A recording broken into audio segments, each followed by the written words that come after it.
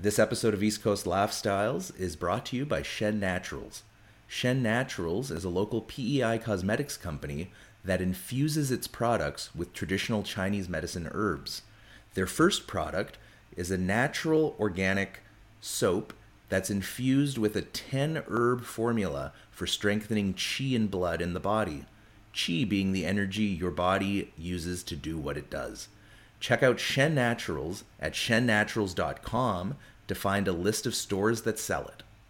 All right, well, here we are. This is the first inaugural episode of East Coast Laughstyle. I'm joined here with my guest, Ryan Gallant. I guess a little bit about what I'm starting here, or why I want to do this podcast is that I've recently moved to Prince Edward Island in the last few years, and I'm an acupuncturist by trade. I work a lot with trauma and emotional mental health stuff, and stand-up comedy kind of became my kind of outlet. I started going to a few different shows around town, and then kind of got the nerve to get up on stage, and then just telling stories really kind of became an outlet for me to get the weight of things off my chest. And through doing that, I've made friends with a variety of different comics and kind of noticed that there's really something special here in PEI specifically, but the East Coast in general, in the stand-up comedy world. And I think there's a balloon that's kind of slowly blossoming, and I think we're going to get to a point where a lot of the people around here are going to be known on a much larger scale. Oh, I didn't know that's where you were going with that metaphor. Oh, yeah. Typically balloons burst and everyone ends up hurt. So hopefully the opposite of that. Hopefully, yeah. Yes. So I guess we haven't known each other for that long, but how long have you been in the stand-up I'm game? Sorry, what's your name again? Oh, Adam. Oh, Adam. Right. Did I even say that? I should have. I think you did, but in one ear, out the other headphone. Story of my life. Yeah. Anyway, sorry. What was the question? Start that again. How long have you been doing stand-up? November 2017 to the present. So quite a while. Yeah, it's the years have been racking up. So it's been it's been a roller coaster. It's been a process, finding your voice and trying to get better and learning along the way. A lot of pain. You never forget your first bomb. Oh, God. I find, or the next one, or the next. You don't remember. You don't forget any of them. Really, they all sting horribly. They really make you question your value to Earth. So, I don't recommend it, but it can be very rewarding on the other side of it. So, we keep doing it. And you're going to keep doing it, and you're going to...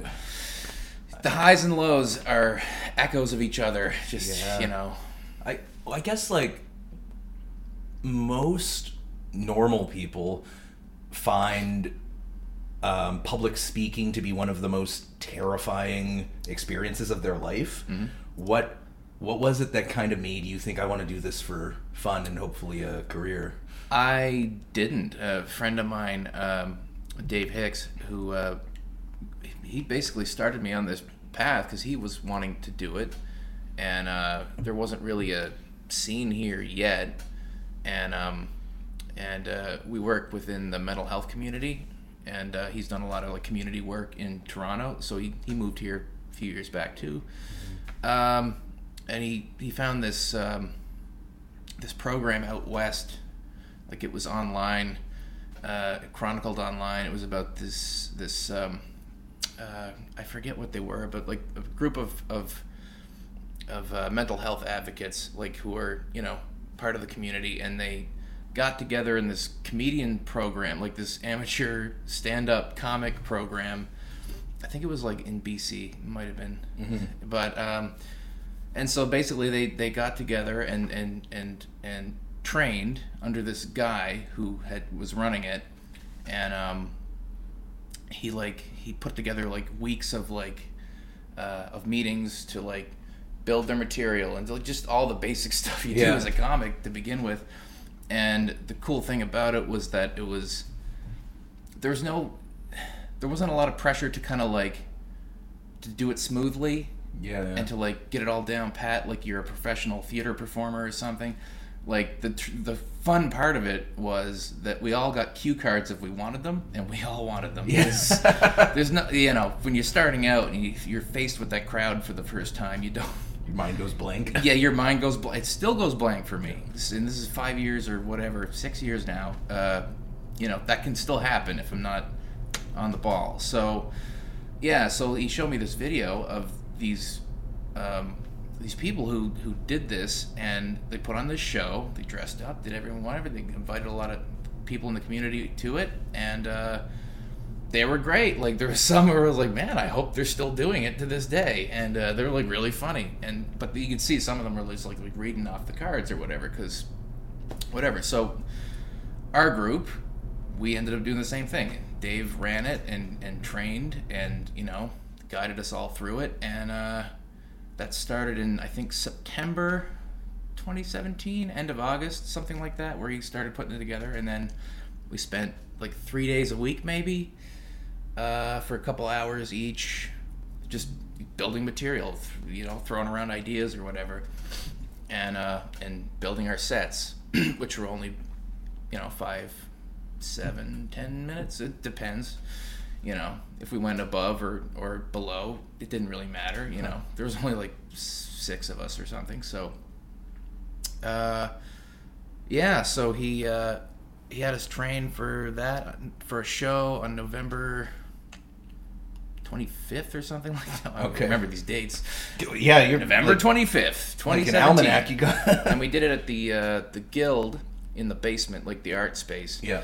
And like all our friends and family and stuff came out, and it was a great room, and it went great. Like it went fine. Like if I look back on it now, I'm like I see where it's like where I started and where I can kind of I'm not one to give myself any credit if I can help it, but I have gotten better at least in 6 years. So it's kind of interesting how it's like when you start, it's like you really, or at least my process was I rigidly wrote everything, and I had to memorize it and go down the list and like word for word the way I whatever. And to some degree I still kind of structure jokes like that to begin with, but I'm a little more fluid and flexible about it.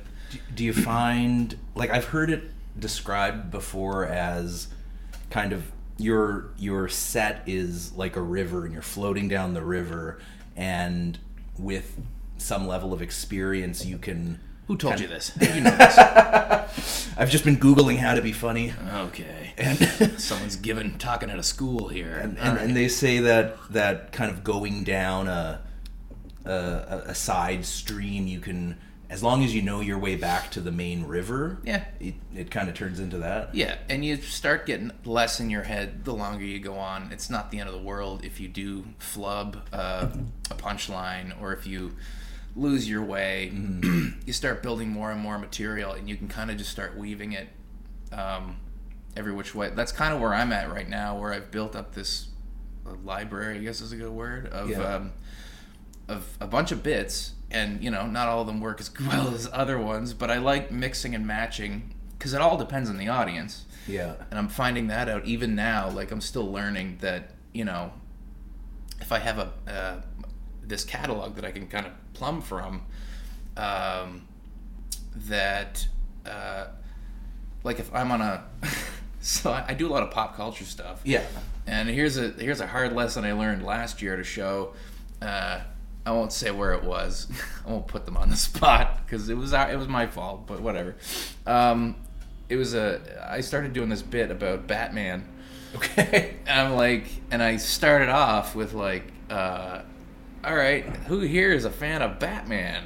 And just by the nature of the room, I should have known better. I'm like, I shouldn't have done it. Afterwards, I'm like, you idiot. Never give him an option. No, but I kind of got resentful about it, and I'm like, guess what? I'm doing my Batman stuff, and like this is going horribly anyway. Yeah. Which is, someone who's a pro and knows and has been around, talk to me about it afterwards. He's like, no, you gotta, you can't, like, if they're paying, like, you gotta give them something. Mm-hmm. So shout out to that person. Yeah. I won't name him, whatever. But that's okay. That's okay. You'll get him at some point. I'd say we'll bleep him out, but I don't want to have to scrub back through and figure it out. I don't know what the rules are for shout out people, except I shouted out Dave. So hey, Dave, how you doing? He's great. He's like, you have to give the audience something, and like he made a point. Like, you have stuff. Like, you could have pivoted to whatever. You don't have to like go down with the ship. Like, you can. Yeah.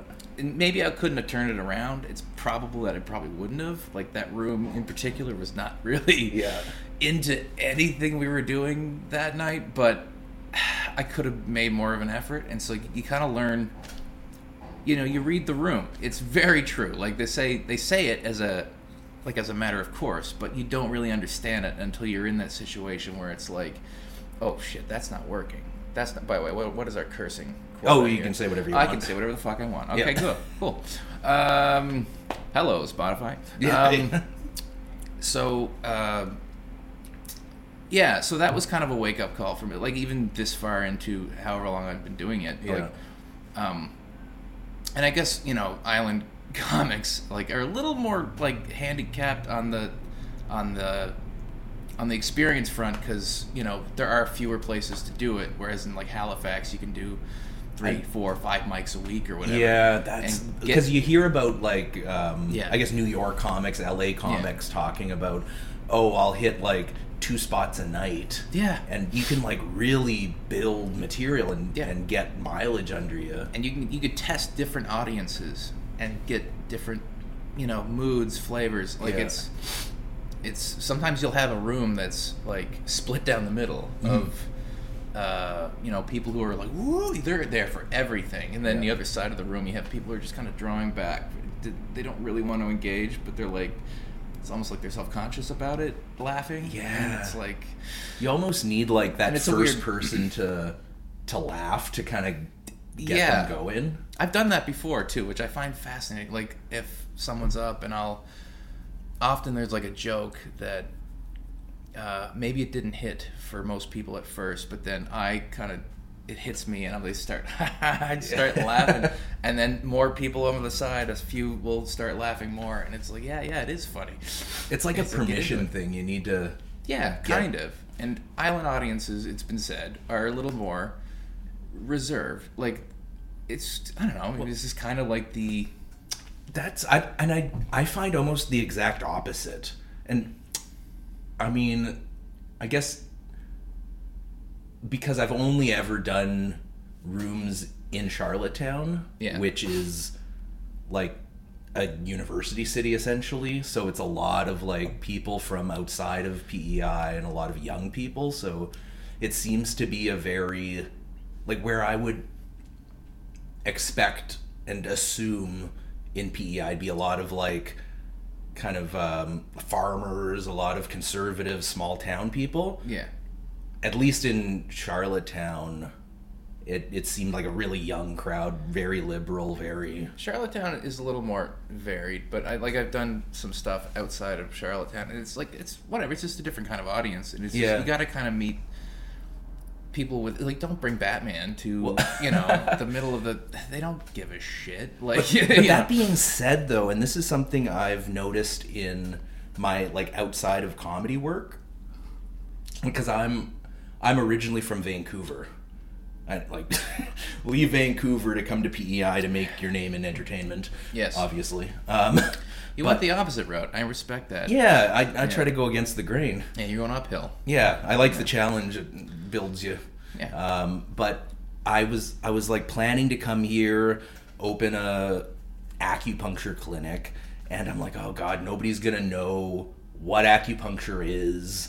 Like, I was like horribly judgmental of like island people being completely ignorant, never being further east than Toronto. Yeah. And I got here, and I had started up a clinic in Crapo, and not realizing how far from Charlottetown that was. Right. Because like in Vancouver, you drive for 45 minutes and you're in Vancouver. Yeah.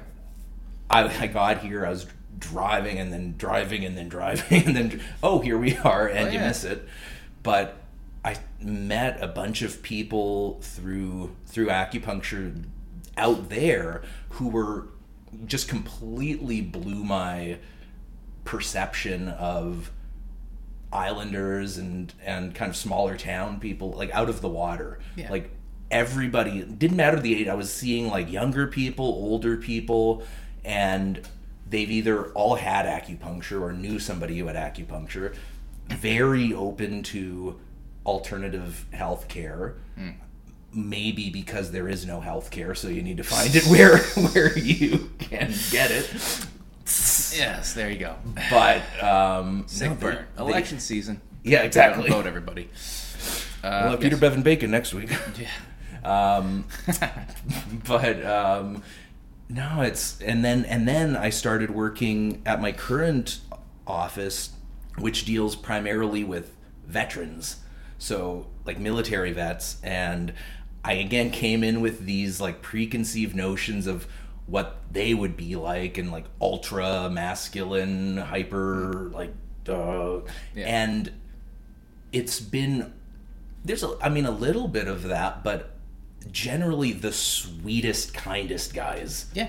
It's been a really humbling and honoring, like I don't want I want to go back and like I don't want to like insinuate that they're like the audiences are bad. They're not. It's just like there's we get a lot of variety with our audiences here. Sometimes they're there for it, sometimes they're not quite there for it, but that's up to us to kind of, jog them a little and start, exactly. Bring them into it. Like, don't be so, like, it kind of tests us to kind of,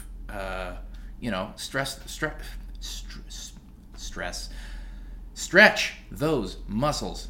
Yeah. And kind of, be a little more fluid on your feet. Kind of, all right, this isn't working. Try this over here. Don't, get up in your head about it and, like, whatever. So for a long time, I was like, if it didn't work, I was just like, I would it would just crater in my head, and then the rest of whatever set I'm doing would just fall to shit. Because I'm just self-critical anyway, so that's just, as soon as I get a thread, I'll start pulling on it and start sabotaging myself. As soon as you start doubting, you're done. Oh, they smell fear, which is another kind of challenging aspect of this performance art. To try not to let them rattle you if it's not going so well. And I'm still working on that, because I have like an anxiety disorder, and I'm a depressive person anyway. So it's like that's not a good mix for this probably, but it's also maybe the best mix. I don't know. That's for the therapists and the psychiatrists to decide. I have no expertise here. But yeah, I've like, because I come from at least in comedy, an improv background. So like all throughout high school into my like early 20s, it's been all improv. So I really kind of like, I haven't done it yet, but part of me just wants to go up on stage with absolutely nothing prepared, and just see what happens. That's a risky one. I know. It's funny you bring that up. I do remember one time I have an improv joke where I kind of take a shot at improvers, and I didn't know you did improv, and you were there that night. And so I did this joke, and you were laughing, you were having a great time. And afterwards, someone said, he does improv. I'm like, oh, fuck. Oh, bunch of nerds. Bunch of nerds. He's gonna like kidney punch me on the way out. Because it was a pretty rough joke. Well, yeah, it was fine. But Yeah. Anyway, I love improvers. Yeah. All you improvers out there. I don't know. I love you all. And I like it's. I don't want to be the spokesperson for improv, but I'm like I think everybody knows. Yeah, I've done it before. Yeah. Like it's so like I'm speaking from a place where at least I've dabbled in it a little. Like there are different levels of it. Like there's the whose line is it anyway, where it's like you can walk into any room on any stage and have a show for an hour with nothing prepared, and it's natural. Yeah. But then and I think that's where the jokes come from, is the like collegiate improv teams where it's like borders on the edge of pantomime, and it's so almost too theatrical and like, all right guys, all right, give me a and I don't know why. I'm actually working on a joke where I'm like, yeah, I started in improv, but there's no girls in it, so I got into stand-up, and there's no girls in it. So, I don't know why it kind of, like, because you'd think that would be a skill, like being able to improv would be a skill that makes you more popular. I think it might.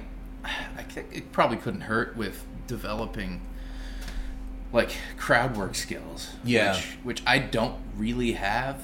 Mm-hmm. And so it's, again, this is one of those areas where I'm always trying to, I don't do it a lot, but I try to do a little more of it now and then when I kind of feel the opportunity where I can kind of, poke fun at this guy in the front row, or I can reference this dropped glass that someone just did over there. Like just something small. Like I'm not, like I just admire, like there's a lot of comics here who are very good at just reacting and like weaving whatever just happened.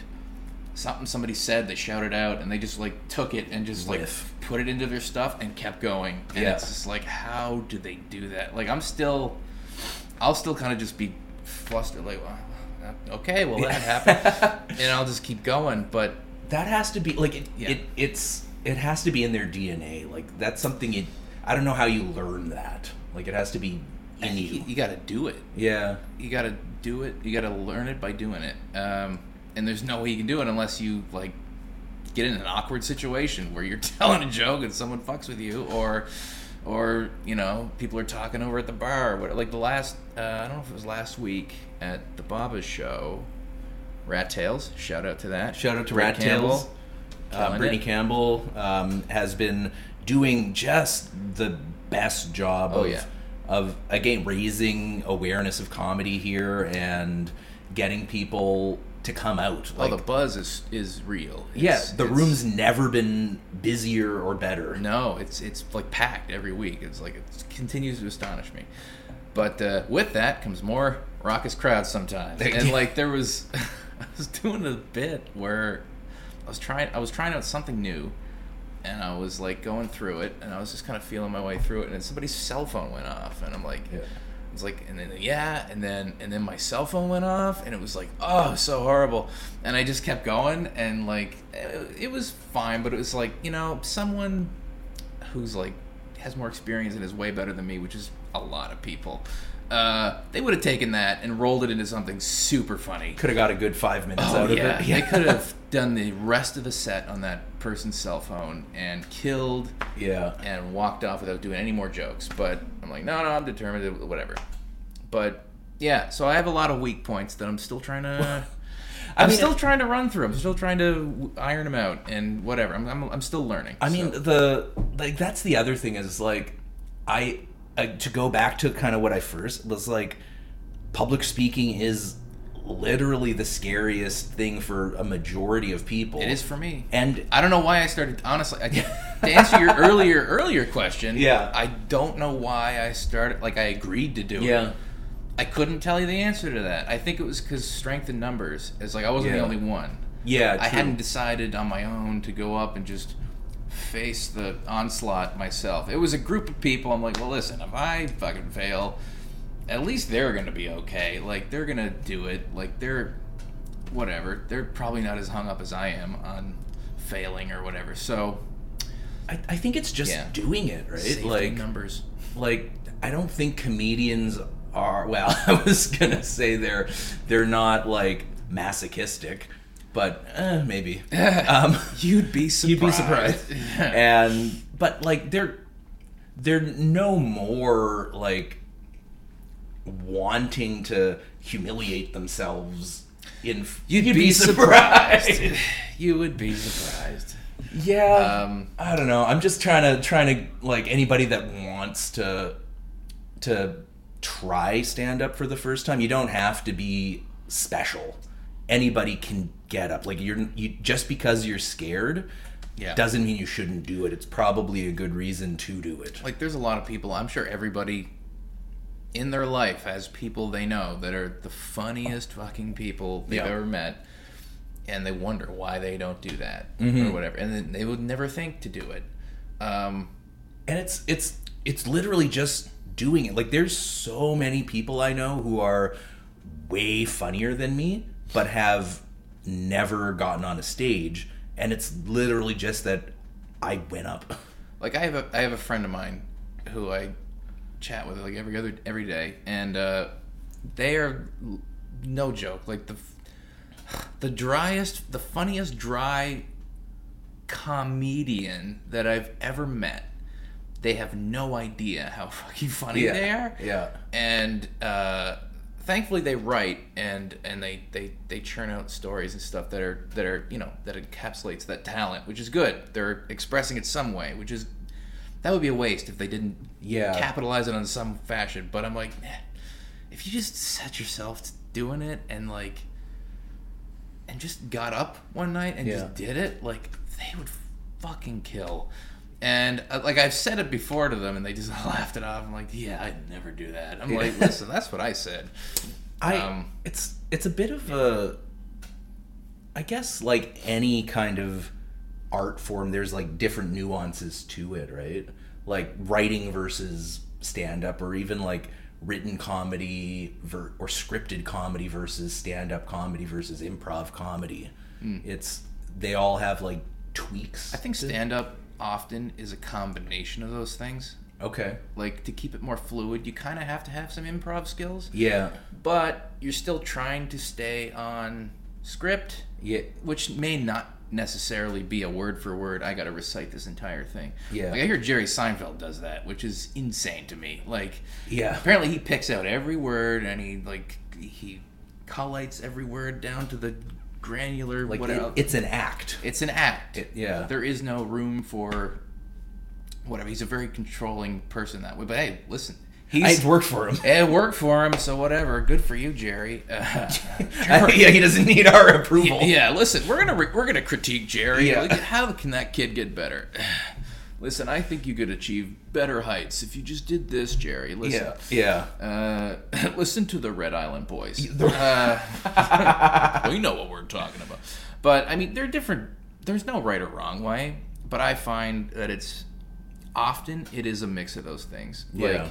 Because improv can kind of keep you a little looser, keep you whatever, not necessarily wedded to, your lines religiously to the point where if you will get flustered or lost if you got cut off in that line, somebody's cell phone went off or whatever, and couldn't find your way back. Like that's when it's a little detrimental when you're trying to follow a script. But if you kind of blend the two and kind of just are open to organically trying to get your material out, but maybe there's not a right or wrong way to do it.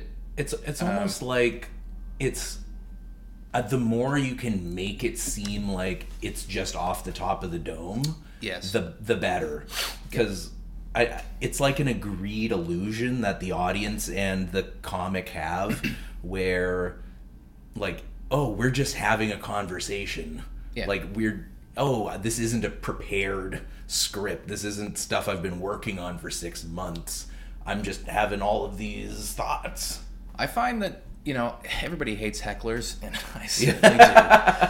But I find in a weird way, hecklers are kind of a good bellwether as to whether you're succeeding or not as a comic.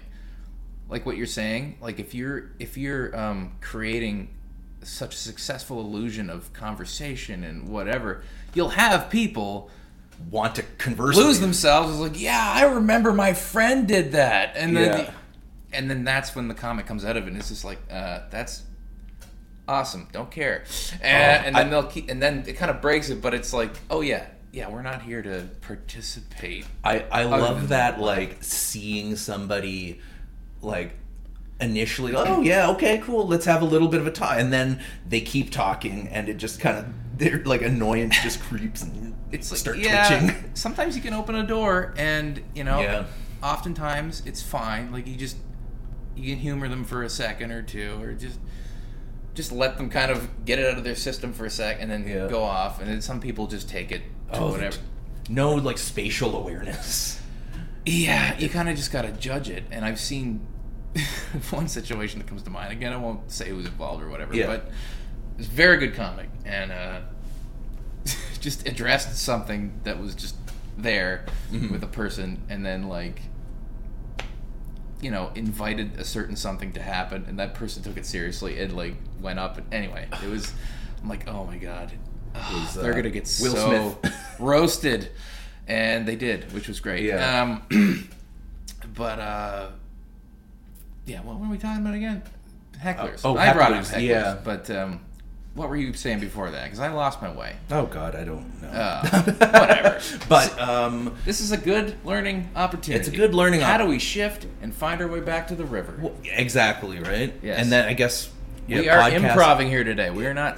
This is not a scripted conversation. Dialogue. The We're illusion talking is over real. Each other. Yeah.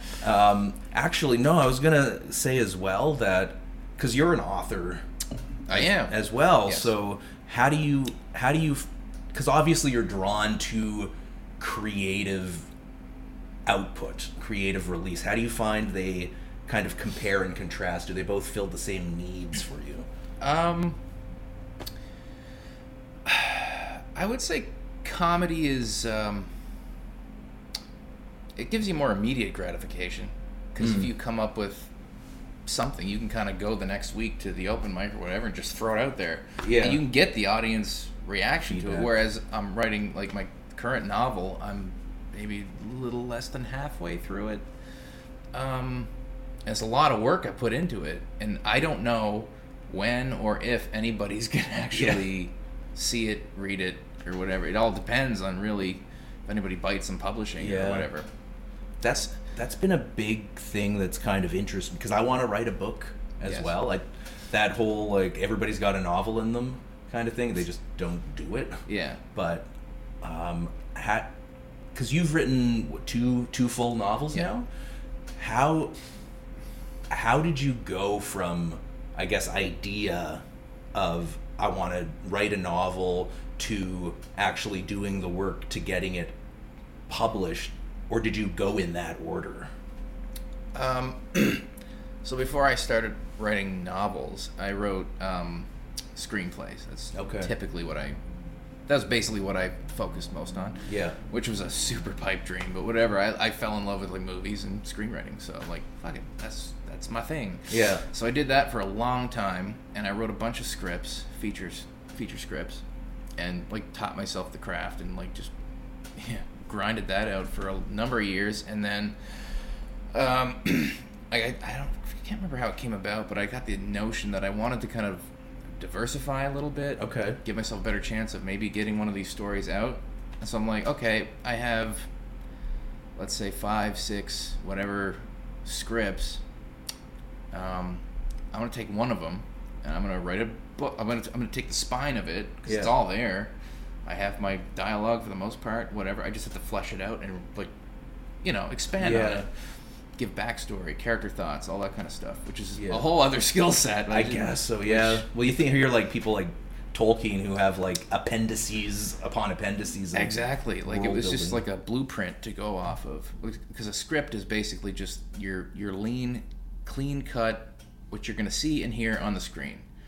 And that's how you tell a story. You don't get into character thoughts. You don't get into all that stuff. It's all surface, whatever. It's a skeleton of the story, which is kind of perfect for like a novel. You just take that and you're like, okay, let's flesh this scene out. All right, these two characters are talking, but how did they come to that scene? How did they get, that kind of thing. So, like, I looked over my scripts And my spy thriller, which is kind of like a Canadian James Bond type thing, seemed like it was the easiest translatable story. This is Crimson Zero. Crimson Zero. Available on Amazon.ca. Where can Tell we the buy people. Crimson Zero and its sequel, which I published in 2021, Die Today, Live Tomorrow, which is very Bondian. But it's very bondage. Very bondage. Won't say if there's actual bondage in it, but you have to read it to find out. You have to read it to find out. A lot of violence. So I had this script that I wrote in 2007, I think, and then I made the decision around that year or the year after 2008. I'm like, okay, I'm definitely going to do something. Yeah. And I picked that one, and then that was the end of 2008. And I just took the script and I just translated it and, did the whole thing that I just mentioned, and I belted that out in about 4 months. Like April 2009 is when I finished it. And then I just kind of had it in a drawer for years. And then I met a guy who's kind of a local filmmaker, and we were working on some short film stuff. And I was over at his place, and I found this book. It was just laying on the floor, and it was this short book, but it was cover I'd never seen before. I'm like, what the fuck? And I saw his name on it. I'm like, oh shit, you got a book? Yeah. He's like, yeah. He's like, I'm like, how'd you do that? And he's like, well, I just published through Amazon. I'm like, get the fuck out of town. Yeah. He's like, yeah, whatever. And could you do that for me? I don't know how to do it, but do you know how to do it? Like, yeah. So he hooked me up with the Amazon publishing thing and designed. I don't know who designed the cover for him, but he got the cover done. He fucking did the whole thing. So I published that in 2013 for nothing. Didn't sell anything, but whatever. It was out there. I'm like, yeah, I did it. Yeah. That's half the battle, right? Yeah. It's just doing the thing. Yeah, and then and then in 2016, I got in touch with another. I don't know if you call them vanity publishers. I needed to pay something for some of the cover work or whatever. Okay. To kind of reissue it. Yeah. And so I published it again through them, and then I published again through them for the sequel, and now they're kind of together on Amazon as a series or whatever. So. Yeah, for this next book, I don't know what I'm gonna do with it, but is it in the same trilogy or is it something brand new? No, I'm doing something completely different. I'll cap that trilogy off at some point, probably. Okay. I'll spend some time away from it. My main character will have some time to season. Yeah. Because shit happens at the end of that second book. It's just whoa, this changes everything. So it's give him a few years, see what happens. How the world changes. The spy thriller, I kind of didn't want to just do that again. Yeah. Because the world's gone insane. I'm geopolitics, and I listen, look at the world. I'm not doing that right now. I need to... Let the story unfold around you, and then... Yes, let whatever needs to settle. Because by the end of that second book, I was folding in a lot of current events, and then things changed, and I had to rewrite some stuff in real time, and... I'm not doing that. Then my next thing is basically a what do you call it? A grim, dark, epic fantasy, which is not necessarily magic driven and all that kind of stuff. Yeah. It's very, grounded, for lack of a better word, and it's kind of inspired by Game of Thrones, that kind of thing, because I fell in love with that show. Yeah. I still haven't seen it. Fell kind of out of love a little bit in the final years, but whatever. House of the Dragon is back, and I fucking love it again. I initially, and I guess I haven't changed from it, but I wanted to read all the books before I watch it, so I'm probably never going to watch it. So, did you read them all? All the ones that are published to this point. So I did after the first season, because I didn't see that coming. Yeah, I won't spoil it here in case anybody who hasn't seen it. It's a 10-year-old show. You should do it. There's some of those people. I know you're out there. But yeah, something happens at the end of that season, and I was like, what the fuck just happened? Yeah. What? No, I was so upset by that after. I'm like, fuck this series. I went and got the books. I'm like, he's not doing that to me again. I read every time he does it to me again 3 times. I'm like, oh, George, I love you so much. Yeah. Shout out to George R.R. Martin, who's definitely if you're watching, he's gonna watch and listen to this in between blogging and not finishing his next book. Yeah, finish the goddamn book. He's not finishing that. He's got movies to screen. Yeah, it's important things. So I was inspired to a large degree by that. It was a genre that was completely different to what I'm doing. Yeah, I mean, there's some elements of like spy stuff, like medieval, warlord type shit, which is a different kind of spy thriller, but there are elements. But I mean, generally, it's a very different thing, and it's not time sensitive, which I love. I could spend as long as I want on this. This world exists over here, and whatever happens there is not contingent on whatever happens in our world. Right. So that was kind of one of the ingredients that kind of made me want to dive headfirst into this new world, and so that's what I've been doing. So it's kind of interesting that I'm focusing on that as a genre, which is dark and grim and sometimes heartbreaking and bloody and very serious, and then I shift over here and do comedy, which is, I guess you kind of need that balance, eh? I guess, yeah. Gotta feed the darkness, you know. Yeah, because like I was saying, like there's so, and I don't want to say darkness. Like I'm helping people get through things that. Oh no, I've adopted the dark. I'm good here. I was born in it. Molded by it. And then to jump into a world of pain on stage. Yeah, I mean, the darkness still slips in from time to time. It's everywhere. It's everywhere. Like, it's never gonna leave me. So it's a good way it's a good outlet either way, comedy or having a sword fight where somebody gets their head cut off. You know, it just depends on what mood I'm in. How do you? And I don't know if you've written enough books to like know, but like, do you pretty much stick with one story at a time and like from start to finish, or do you try to like work on a second? No, not long form. If it's long form, I'm sticking to the one book. But I do short stories in between. Like I recently submitted to Battle Tales, which is held by the Writers Guild, and basically they release 3 prompts that you have to use in your story.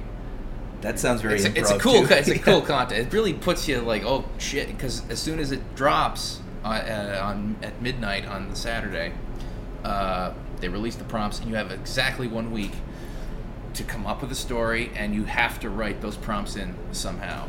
And so I finished that on Friday, and right now I'm kind of trying to brainstorm some ideas for the ILAs, the Island Literary Awards, because found this out a couple years back. So I had this story that I wrote for Battle Tales, and since I had the story, I'm like, fuck it, I'll do the ILAs too. And so I submitted to Battle Tales, and then shortly after that I submitted to ILAs, which deadline is pretty much the month after or whatever.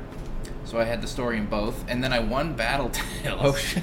And come to find out, if you win Battle Tales, since it's affiliated with Writers Guild, it's the same thing, you can't qualify for the ILAs. And so I was disqualified basically. Fuck. Like I was really proud of the story. I wanted to win twice if I could. Yeah. And so I got into one thing, Battle Tales, that's fine. ILAs, I might not hit it, but we'll see. Yeah. But I mean, I'll do a bunch of short stuff in between as I write the book. I'll just go back and forth. Like, that's cool. Yeah. That's really. So me and my writers group, we meet just over across the street to Bar 1911. Let's plug them while we're at it, I guess. Island Local Business. Local Business. Also does a great comedy night hosted by Tanya Nicole. Yes, shout out to Tanny. So we meet there every month to kind of keep ourselves honest and to drink. Yeah, of course. And eat, whatever. Yeah.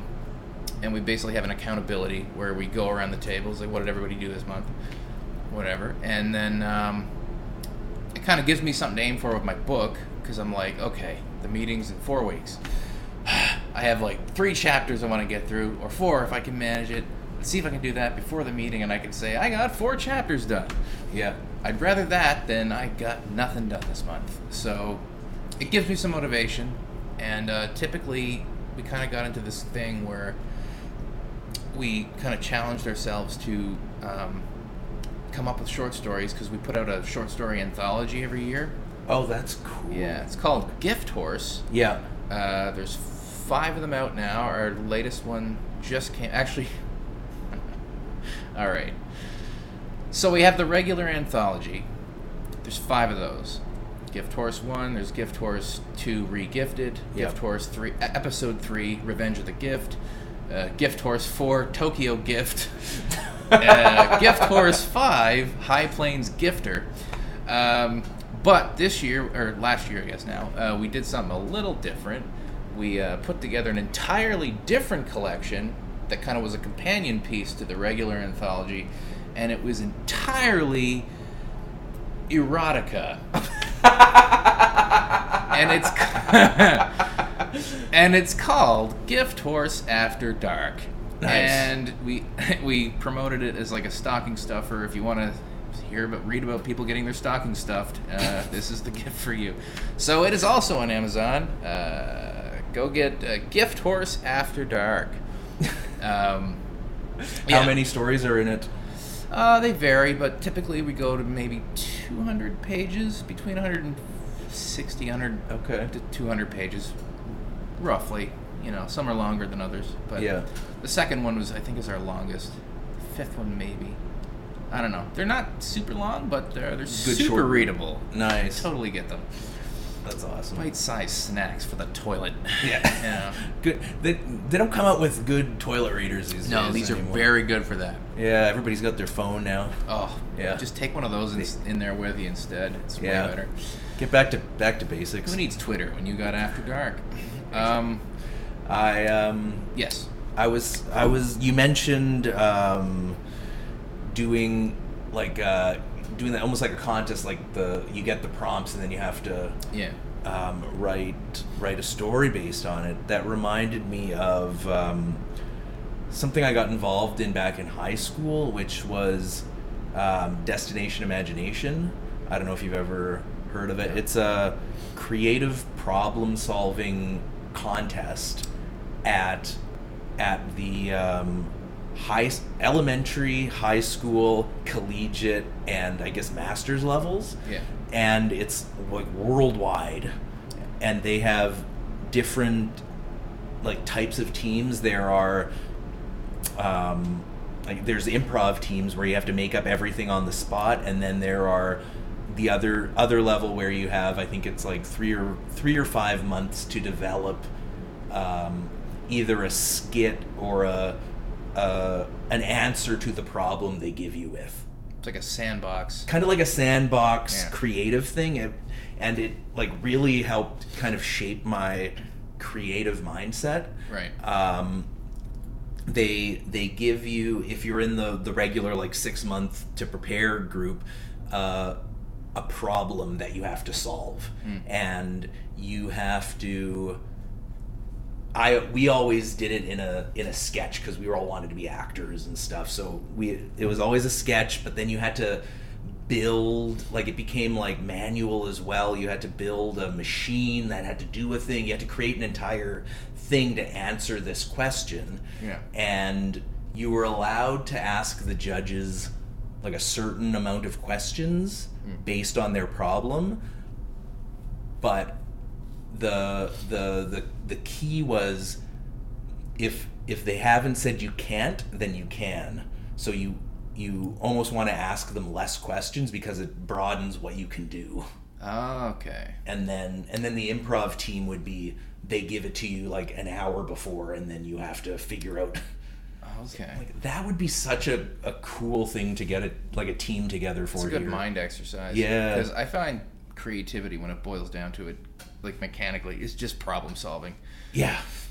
Like, you know, people ask that stupid question, which is, where do you get your ideas when you're doing a book or a story or something? Like, I don't know. It's like, I mean, it came to me, and then I had a problem. How do I get from A to B? Yeah. How does this character, starting here, how do they end up over here? I don't know. Like it's you got to find your way through it. You know, you got to explore and tinker around and like figure out who your characters are. And do you almost get lost in the world of your characters, right? Yeah. That's like such a dream to me. I think kids are what are they calling it on TikTok? I'm not familiar with this child's app. This TikTok. It's mostly just videos of me dancing. Oh, that. Yeah. You know what? You've sold me. All right. Well. Yes. Load her up. I will. What do they call it? Shifting? There's this like. And I've only seen it from the peripherals, so I'm completely paraphrasing. If you are a shifter, don't come at me, bro. But it's where you, through a complicated series of meditation techniques, you shift into a parallel universe, sometimes but not always related to Harry Potter or One Direction. And then that's the scale. That's the scale. Okay. And you live in this world for periods of time, and then you come back. Do you get chastised by Professor Snape? Those are the After Dark episodes. Perfect. Yeah. Alan Rickman's mellifluous tones. Oh God, nothing make us gets drift me into an erotic sleep. We should all be so lucky. Yeah. God. I had an idea for a bit where I just took up like some kid's book, like Clifford the Big Red Dog, just read it as Alan Rickman. Clifford the Big Red Dog was giant and crimson of hue. It'd be. I honestly, like, I think if you could get the proper length of book, you could go through the entire thing and have it cycle from funny to unfunny to funny a few times. I think you're describing my my comedy acts. I'm just kidding. They're never funny. They're sad. They're just crying. Are they crying tears of laughter? No. Well, just the other comedians, we ones. just feel sorry for them, and everyone else in the audience is just confused. Yep, that's why is this grown man crying? That's Bubba's for me every Monday. Come for everyone else though. Everybody watching this, listening, whatever. Anyway, yes. Sorry, what were we talking about? God, I brought Alan Rickman into it, and then everything just fell apart. TikTok, something about shifting. Shifting, yeah. Harry Potter. Uh-huh.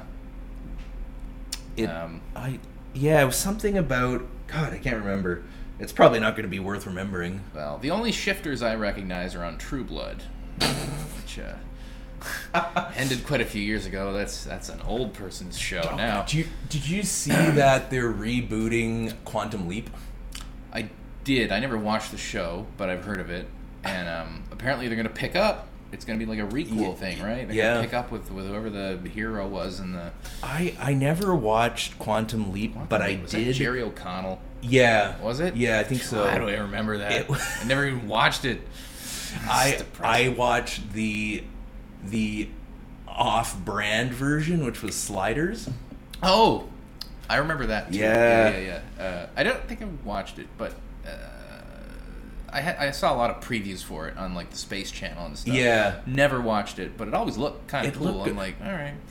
I've always liked the off-brand version, so I will also watch Viper, which was, I guess, the off-brand Knight Rider. Oh my God, I've never heard of that one. Is that Canadian? That might explain honestly, a lot. It might be. I'm gonna Canadian or British. You know, some of those go under the radar, especially the Canadian one. Yeah. Oh, you remember My Secret Identity? My Secret Identity. You may be too young for that one. I might be. Yeah. Well, how old are you? 33 this year in June. Okay, you might have just missed it. Yeah, that's possible. TV-wise, the generations... I've watched a lot of TV. They're often a decade apart. Like, yeah. I just know that, like, I missed the whole... like, I grew up mainly in the 90s. Yeah. That was my formative time. So, like, I missed the whole, the Cosby Show thing, which, bullet dodge there. Like, I didn't I never found him funny anyway. So like, yeah, so that was good. And then, so like, but my thing was like Fresh Prince, and Family Matters and The Simpsons. Those were my block. Okay. On like weekdays when I came home from school. So those were my sitcoms. My sitcoms growing up, I think I would have like, honestly, I think a lot of it was X-Files and Law and Order. I had a twisted child. Twisted child. But you learned about justice. I learned how to get away with murder. But mostly justice. Right? Yeah. I know it's bad. Yeah. You shouldn't want to. Yeah. But I could. Yeah. You learn the difference between justice and revenge. Yeah. Oh, God. Yeah, this is... It came Christopher out... Maloney, show you the way. Christopher Maloney. Love that guy. Shout out to Christopher Maloney, who's if you're listening to this and watching this right now. This is Viper. It came out in 1994. Okay. Country of origin. Canada. Is it Canada? I think it's Canada, yeah. Okay, where were they broadcasting that?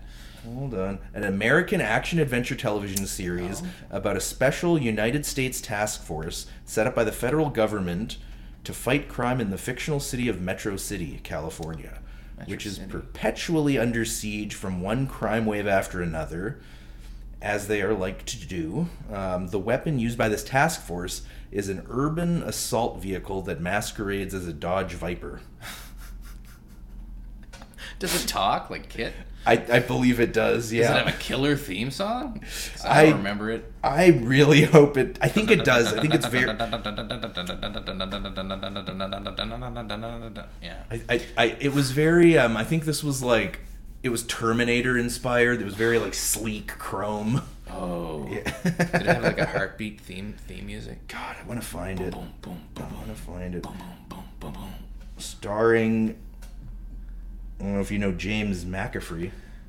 James McAfee? Yeah. Maybe if I saw his face. He is the first one listed.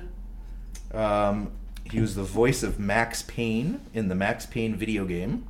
Okay. Is he also the one who gave his squinched little wincing face to the character model? Okay. Wow, deep cut. God. Yeah. I don't know who that person is. I don't even know don't this either, show honestly, and I watched the show, so... Oh my God. I remember a lot of those shows that a lot of people don't remember. Like, do you remember Xena and Hercules, the power block of Greek mythology? With Ryan Gosling? Yeah, he was in that, wasn't he? He was... Holy shit. Was he Hercules? No, Kevin Sorbo was Hercules. Oh, Sorbo. Fuck yeah. That guy. And then I think lunatic. He was in Xena as the male protagonist. Sorbo was? No, Ryan Gosling. Oh, was he? Yeah, I think he was. I thought he was young Hercules. Oh, he might have been. Yeah. I never watched that. I fell out of love with the series after they got rid of Sorbo. And then you went on to Breaker High. I understand. Yeah. I get it. Yeah. That's the Ryan Gosling arc of the universe right there. We go from that Mickey Mouse Club right to The Believer. Yeah. Where he's and all roads lead to La La Land. All roads lead to La La Land. Yeah. That's right. That's true. Shout out to Damien Chazelle, who's definitely listening and or watching this right now. And Ryan Gosling. And Ryan Gosling, he's probably not, but we'll shout him out anyway. Yeah, if you want to be on, you can come to PEI and we can have some cider. Yeah, well, we'll assume you're in Canada, Ryan. Yeah. We think you're proud Canadian. I think so. All the Ryans flock to Canada. Yeah, we have a lot of or originate here. Ryan, Reynolds. Gallant, Gosling, Reynolds. I'm exactly like those. You are exactly. There's virtually no difference between the Ryans. So that's your name's Ryan and you're Canadian. What more do you want? Yeah, I mean, there are no other qualifiers. That's all you need. Yeah. It's funny. I did an interview for my my sequel book with the publisher I'm with. Like they have this arm, social media arm or marketing arm, whatever, where they do some stuff for you, and like one of them's an author interview for the website they have, and so one of their questions was, who do you see as, if this were made into a book or a movie or a TV show, who do you see as your main character. And I called out Ryan Gosling. I'm like, you're my dude. It's like, I'm like, seriously, this guy's so fucking good. I'm like, you know what? You're Canadian, and you can do action. You're a super spy. Do it. He owes it to you. Yes, literally. Yeah. You wrote it for him. I did, kind of. I'm like, the dude fits the bill for what this is. So I'm like, yeah. I think we're in, we're in a dry spell of spy thriller movies. There was a heyday, like, not that long ago, but... A lot of them are coming out on... as series now. Like there's the Jack Ryan series. Oh, with another Ryan. Krasinski? Shout out to Jack Ryan, who's fictional and definitely not watching or listening to this right now. But John Krasinski might be. John Krasinski. We know you're out there. Yeah. You may not be Canadian, but I'll allow it. Yes. It's a technicality, but we'll overlook it for you, Jim. Yeah, so there's that, and then there's this new one that's coming out with Robb Stark from Game of Thrones. Okay. Citadel. It's called Citadel. Oh, I've heard. Is that Amazon? Yeah. Yeah. And it looked pretty good from the trailer. Might see that. Yeah. And then he's also in another thing called Bodyguard for Netflix, which was, I think it only ran for one season, but it was pretty good. So I mean, a lot of that genre I find is finding its way to, episodic streaming. I guess people are watching it. Yeah. I mean, the only thing really the market has for movies is like the Bond. Yeah. series. Yeah, that's really it. Yeah. Would you see the last Bond? No, I haven't seen any Bond since Casino Royale. That's like my favorite of all time. It's in my top 10 movies of all time. It's so fucking good. The one... No, it's not the one thing, but the big thing that always I enjoy about like Bond movies or spy movies is how much they move around. Because like you'll get the like opening act of the show and they do their thing, and then there's almost like a mini climax in the middle, and you're like, okay, this is the end of the movie, all right, cool. And then they move to a whole other country or something, and you're like, oh shit, there's more movie, and then I like get into it. So here's a little trick of the trade for my spy thrillers. Okay. I kind of plotted them that way. Yeah. Like a travelogue, because I love that too about the Bond movies. Yeah. Where it's like, okay, and so I would like the first book. I couldn't even tell you how I landed on the countries I went to for the adventure to hop, boom, boom, boom. Like it's a globe hopping thing. That's what Bond does. So I'm like, fuck, that's what this guy does. So like in that first book, it bounces from like West Africa to like it goes to Greece, London for a big chunk of the book, and then it goes to Spain, the Costa Dorada in Spain. Yeah. And I'm like, I don't know how I landed on these necessarily. They just kind of came to, oh, that's a cool spot to go, whatever. And I kind of just worked the story in around that. Like the bad guys end up here because that's where they're doing their deal, and blah blah blah blah. And I just pull the thread and I follow from there, and I jump to whatever. And then the second book was probably a little more organic than that. Yeah. I kind of went more where the story was, but I randomly started it in Vietnam. No particular reason. I just kind of had this notion of, oh, that'd be cool, like a cool setting for that opening scene, because each book kind of opens like a Bond movie. Like it's a mission in a place that I've never been. Yeah. But I did a lot of research on all these places. For fictional purposes, it was good enough, I think. And you go through this mission that's kind of like this mini movie. Yeah.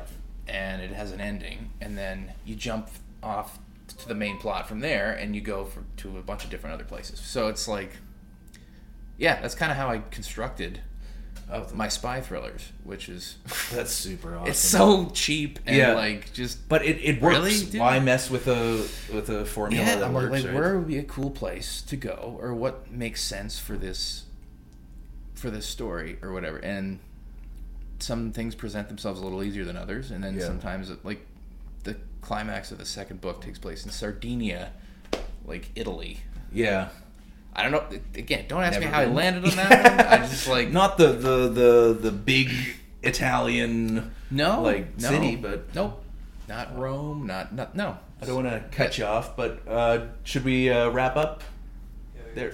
All right. We're wrapping up. Yeah, I think we're wrapping up. But that was awesome. Thank you for coming on. Yeah, man. Yeah. We'll formally shake hands. Absolutely. For all the people to see that we're in we accord. are friends, in fact. And we're friends in fact. And I know his name is Adam. I want to shout out as well Red Island Cider. They are graciously letting us use their tap room as our studio. It helps if I'm drinking at the same time. Exactly. Continue. Loosens everyone up. One thing I wanted to do in each episode as a segment is I wanted to have the guest do a little bit of an improv act and deliver a Red Island Cider ad. How would you sell the Red Island Cider you're... How do I like them apples? A lot. It's really good. It's really good. Awesome. All right. And this is why I'm not in marketing. Continue. I'm sorry. All right. Thanks for watching, guys. Did you want to shout out your website, or where can people find you if they want to see you live? My website is ryangallantbooks.com. Awesome. And do you have any dates coming up? I'm just going to the Rat Tails open mic comedy show on Monday, as usual. So at Bubba's Lounge at downtown 8 o'clock. Charlottetown. Every Monday, every 8 o'clock. Come on out. Awesome. All right. I will see you guys next time, and thanks for hanging with me, man. Awesome.